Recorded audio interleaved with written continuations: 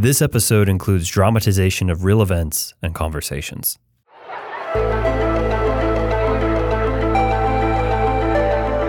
General Secretary Gorbachev, if you seek peace, if you seek prosperity for the Soviet Union and Eastern Europe, if you seek liberalization, come here to this gate. Mr. Gorbachev, open this gate. Mr. Gorbachev, tear down this wall.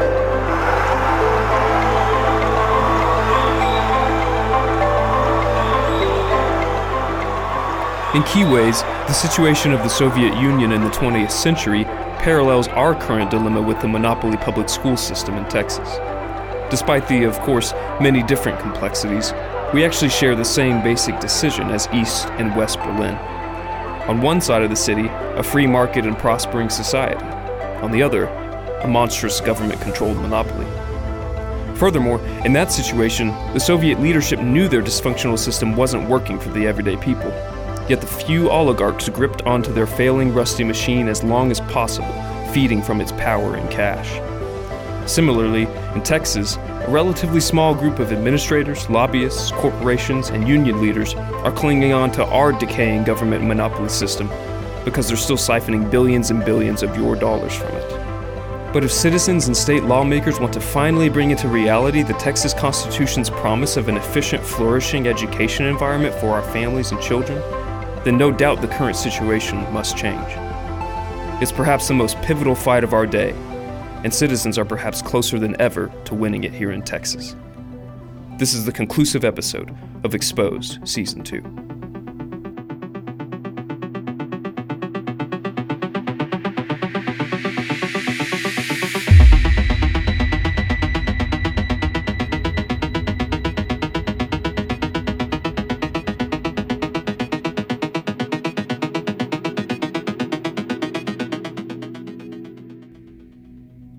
The hero of our whole story is you, the parents. Parents are indeed the ones who will ultimately change the current education machine here in Texas. Listen to this parallel story from history. In the spreading aftermath of Chernobyl in 1986, a powerful force arose, citizens speaking out. BBC described the events. All of a sudden, the USSR witnessed a new phenomenon, the grassroots green movement. In Ukraine and Belarus in particular, the countries most affected by Chernobyl, these movements were gaining strength at an unprecedented pace. They were led not by party bureaucrats, but by writers, students, doctors, and scientists. And the Communist Party found itself in the glare of harsh, critical scrutiny, as Chernobyl revealed itself as the symptom of a corrupt and failing system, rather than a technological catastrophe. Very soon, a pro-independence movement grew on the back of the Chernobyl protests in Ukraine and Belarus, with the ineffectiveness of the Soviet system a key factor. President Gorbachev and his allies tried to modernize something that was unstable and inefficient. Chernobyl, then, represented a fundamental shift in the relationship between the Soviet citizenry and the state. Read an article from Slate magazine. Before the explosion, most Soviets were not discontented dissidents. They believed in the Soviet system, forgave its flaws, and hoped for a better future within its confines. But after Chernobyl, the system seemed potentially unredeemable and actively dangerous. Indeed, Soviet President Mikhail Gorbachev wrote that the event, quote, more than anything else, opened the possibility of much greater freedom of expression, to the point that the system as we knew it could no longer continue. That expression spread like wildfire across the country, and the rest of the story is history. In Texas now, citizens are similarly engaging more with their children's education and the public education system. Like Houston area dad Josh Posey, who testified to the Waller ISD school board after the district staff tried to withhold a high school sexual violence curriculum from parents. How can you allow a third party to present anything to our students without vetting the material or making a copy available for parents to review? Our children deserve more thoughtful protection. What are you hiding in this presentation? What do you not want the parents in this district to see that you're teaching our children? Why will you not allow one parent to review this when thousands of students already have? How much taxpayer money have you spent trying to keep us from learning what you're teaching our children here? Or there's Central Texas teacher and parent Tara Petch, who, along with her community of parents, successfully petitioned the Fredericksburg School Board to improve their library book review rules. Not to ban books, but to have book boundaries, simply ensuring pornography isn't in their elementary schools. There are boundaries for children everywhere. They can't drink alcohol. They can't smoke cigarettes. Same thing goes for, the reading material that are in schools. It needs to be age appropriate for them. And that's all that we are asking. That's all we've ever asked for. Or North Texas citizen Carlos Tercios, who helped his neighbors campaign and eventually defeat several of Fort Worth ISD's proposed wasteful spending sprees that totaled in the hundreds of millions of dollars. And our argument was, if the ISD can't improve scores, can't really, improve third grade reading levels, why are they asking for more money? If you can't deliver results, maybe you try and fix that first, because last time I checked, having fancy buildings does not equate to having great scores and having great student performance. And we've seen that with there has been a lot of renovation, which is fine. I don't think anyone's against renovation. Mm-hmm. But to make the argument that getting that money is somehow going to equate to improving student outcomes is just baloney. Or South Texas area community leader Alexia Ann Solis, who began a petition for a public election to fill the abrupt vacancies on La Joya ISD's corrupt school board. As a community, we must take back what is ours. The abuse of power must come to an end. We need to demand that our voices be heard. Or the countless parents all across Texas who, especially since the coronavirus shutdowns in 2020, have discovered more of what's really happening in their children's schools.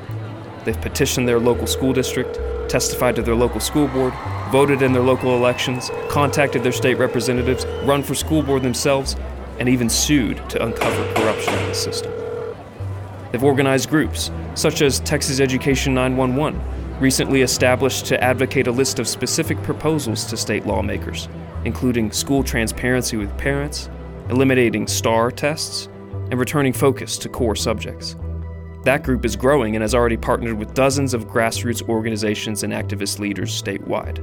Parents know their children's lives are at stake now and see the escalating alarms of the state government's current monopoly system.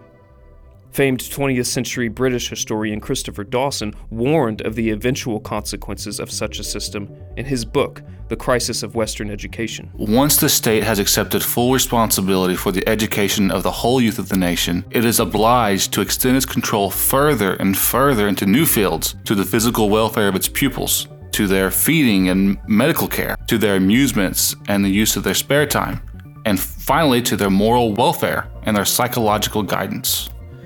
The state, if left unchecked, grows into a, quote, new Leviathan, amassing size and power that can control citizens in new, ominous ways.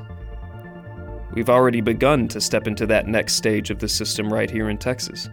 Look no further than the state legislature's Senate Bill 11 in 2019, a new state law that established Orwellian-style mental health programs in the statewide public schools.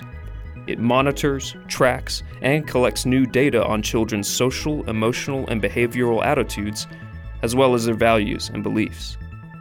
The, quote, systemic and coordinated multi-tiered support system includes intrusive mental health surveys on kids, emotional screenings and questions, and behavioral dashboards on children, all of which are happening in some cases without parental consent. None of the new programs are well studied for adverse effects on such a young age group, and families with kids in the school system now face risk of their child being transported to a psych hospital or scrutinized by Child Protective Services. What will be next?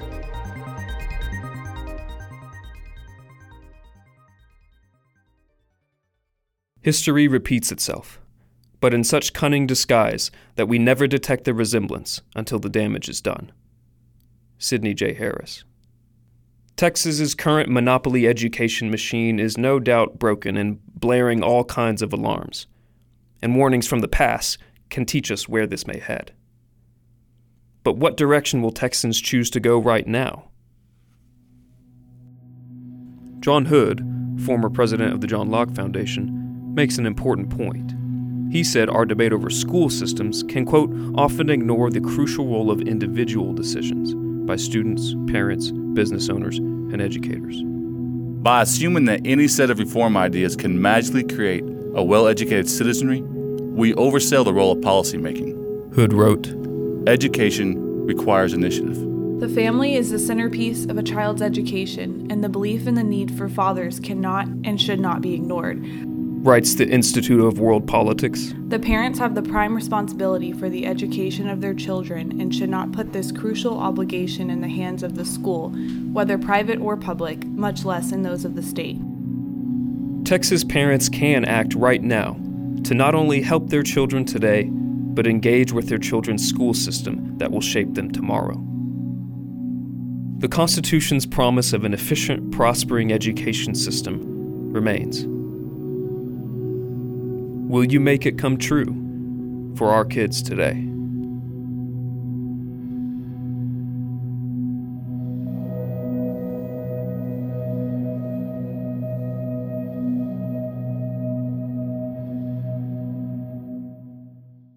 This episode was written and hosted by Jacob Asmussen, audio production and direction by Drew Cook, and sound engineering by Luke Marshall.